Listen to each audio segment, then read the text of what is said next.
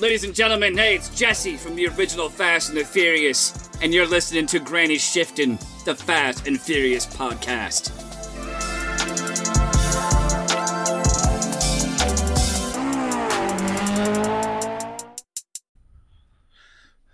Welcome to Granny. Restart. Do you want me to do it? Yeah, you better. Welcome to Granny Shifting. I'm Ryan. And I'm Jason. And this is minute 30. Oh, I don't remember what minute it is. I always mess when I mess the minute up. 30. It's 36. Thank you. You have to say it very early on. I should just making fun of you. I know. I should just whisper it before you even start. Minute 36. Welcome to Granny Shifting. Manifest, minute 36. And Brian is interacting with a not very masculine guy. Yeah, I don't know if you saw before, but his car was called Big Red. They're definitely trying to add some type of weird humor here. Like they're making fun of him.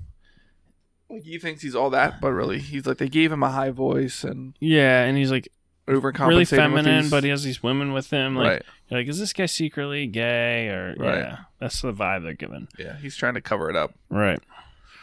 All right, but as soon as Hoops and Hightail comes up, she's like, "Is there a problem here?" Yeah, and right away he's like, "No."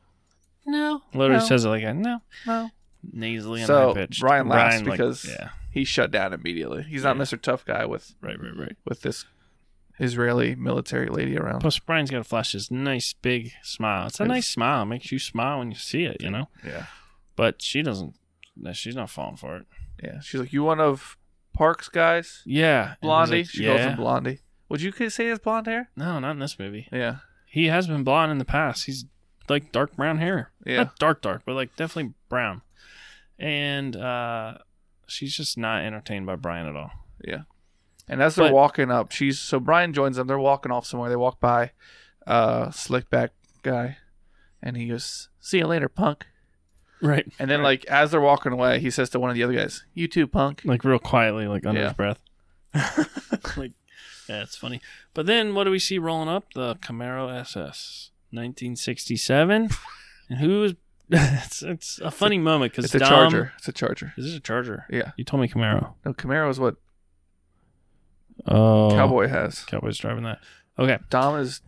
You're right. Two different cars. Chrysler. Barely, but they are different. So, whoa. Wait a minute. Yeah, so it looks like this is like this Topgolf thing. Well, don't skip this part because Brian makes eye contact with Dom as he rolls up and was like, "Oh my word, he's here," and shakes his head like, "Oh, you got to be kidding!" Yeah, which is funny because we have to assume they're going to be racing each other for this spot. Yeah, and man, this guy picked the wrong guy to help find racers. If he has the FBI and a guy trying to kill his boss showing up, trying to, you know what I mean? Like he's a bad vetter. Yes, bad vetter. Yo, what? Does he have a gun in the background there? Oh, I think it's money, right? Oh. Bullseye. So this is Topgolf. Yeah, basically. With the car meet below it. Did you see that little T drop down into the... I assume that it loads it back up. Oh. And then pops back up. What a setup. Because he's not bending down to pick anything up. Yeah, so as soon as you hit the ball, the T dropped down into the green. But that makes sense. He's got a pretty rich setup here. So nothing like gives the aura of superiority when you have this like meaningless hobby and you don't even pause from it to like have a conversation with somebody. Right. So like the racers now come up with the Israeli lady and he continues just hitting golf balls as he's talking to them. Right. I'm busy hitting golf balls here, and he's You take it from here. So Ryan. Brian and Dom. Oh wait, first. Oh. You have something else? Oh. This could be the last thing. I'll say this is the last thing unless we want to partake in the 190 proof grain alcohol. I feel like it's worth a sip of that, right? All right, we'll try a sip, like not a shot. Right, not a full sip. shot. Yeah. All right, so this is pretty sketchy. This is the sketchiest bottle we got other than the 190. This is Johnny Walker Black Label. Old school Black Label. Bottled in Scotland. And it's only 3/4 full. So it's been open. What's the level of labels to Johnny Walker? So there's black, blue, white, and red. Yeah. Which is the worst and which is the best? I think black is the best. Or black's the worst. I don't know. Like black is the cheapest. It's still not cheap though. No. All I know about Johnny Walker Black Label is the Thrifty Ginger. I was at his house for a party once, Christmas party, and his boss bought him a bottle of Blue Label or Black Label. I think Blue Label is like the $200 a bottle. Okay, stuff. so he had one of the really good ones in his cabinet. So his boss gave him a new bottle of it. He opened it up. We did a shot, and then he pulled a cabinet out of his cabinet, the bottle that his boss had gave him from the year before, and poured it down the sink. Oh my word! I said, I don't really like this stuff. Oh man, I don't think I was even close. I need to see these. I need to see these ranked. Oh, Thrifty Ginger. I remember that. What is? I don't want to see Carnival Cruise. Oh man, Johnny Walker. Did you put that in there? Yeah, Johnny. All right, give me your glass. I'm gonna pour Walker. these water. It's right there. So this is drinking really old liquor. That is, make sure you don't have any of that apricot in there yet. Often when these seals get broken, the alcohol will like evaporate and stuff. Wait, that felt sealed. That was, well, that's not good. All right, so let me. So the lid was sealed, the metal ring was not broken. What? That's what I get. All right, the metal ring was not broken, but there's some missing from the bottle, so I don't know what that means. There's none of these places are putting them like in order. I want to see them in order. I can go to their official site. Man, we'll figure it out later. Let's try this. This is Black Label. This is good stuff. Ooh. Oh my goodness, that smells oaky. Is it oak? With a hint of barrel. They should put years on these. I smell the barrel. I think the barrels were soaked in Miller High Life. Really? You know how they make beers? That's like this Budweiser. They age in oak barrel or I don't know. Like whiskey barrels. No other beer is made with a more expensive way than Budweiser. It says it right on the bottle. Oh, really? Are you sure? There's gotta I can buy a 24 pack of you for $25. You're telling me you're the most expensive beer to make ever? I don't believe it. What is what's that one that you like? Hams? Don't they have like a really funny like tagline? It's like America's American beer or something like that. What is it? I gotta look this up. All right, while you do that, I'm gonna look up Johnny Walker. Hams, land of the free. It's Hams, land of the sky blue water, but it says something else. I gotta see. Wait, there it is. What's it say? Johnny Walker Blue is the most. Man, I just want to see them in order. Come on. You know what I mean? Born in the land of the sky blue waters. It's not that. Maybe it is that. I don't know. No, it says something on it. It's like. All right, here's the cheapest to the most expensive. All right. Okay. What are these numbers? So red label is the cheapest, then black label, then double black label, then gold, then platinum, then blue. Blue seems to be... Blue's the good stuff. Yeah. Blue's the best. All right. Now you know. What does it say? Hams? I don't know. But I'm going to keep going with the minute while you figure... Oh, we got to drink this. Try this stuff. All right. Cheers. There's something funny. It just doesn't make sense. It's like... If only we had a Hams can. I know. I haven't bought any for a while. Went up in price. All right. Johnny Walker.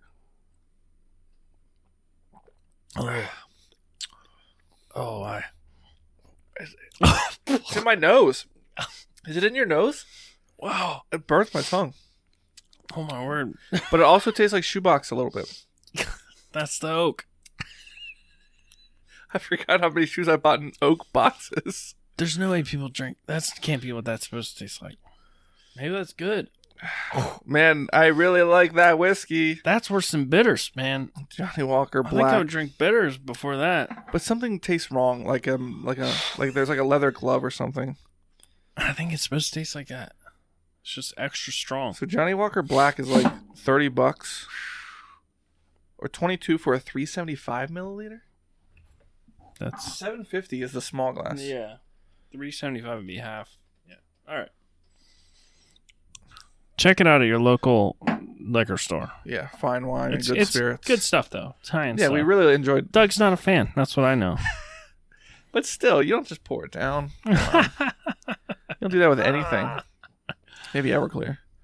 All right. So Dom and Brian make eye contact, and then Dom and this other guy with a mohawk make eye contact, and they kind of just like nod to each other. And so we got this crew Dom and Brian are like, I feel like Dom gives like, are you kidding me? He's here. Well, I guess they already saw each other, but who? To Brian. Dom and Brian, like. So we got Campos hitting golf balls. Yep. Set up the scene here. He's on the turf hitting golf balls, and we got Giselle and 3 guys. Those were like bodyguards. Yeah, the one guy was already sitting there, and he was the guy that's like, "Oh, nice shot, right on target, good job," you know. Right. And Giselle walked up with her 2 guys, and then we got the 4 competitors. Is it weird they're having this like secret race, though, and there's like a whole car meet down with them? And somehow she picked Brian out as like, oh, you're one of the racers? There's tons of cars down there. Right. Anyway. So he says, as he's golfing, good drivers are a dime a dozen. Man, every corner's got a chingadera tuner racing for pinks. Did you just say a bad word? I'm going to look this up. I don't think so. It might be a derogatory term, but... Chingadera.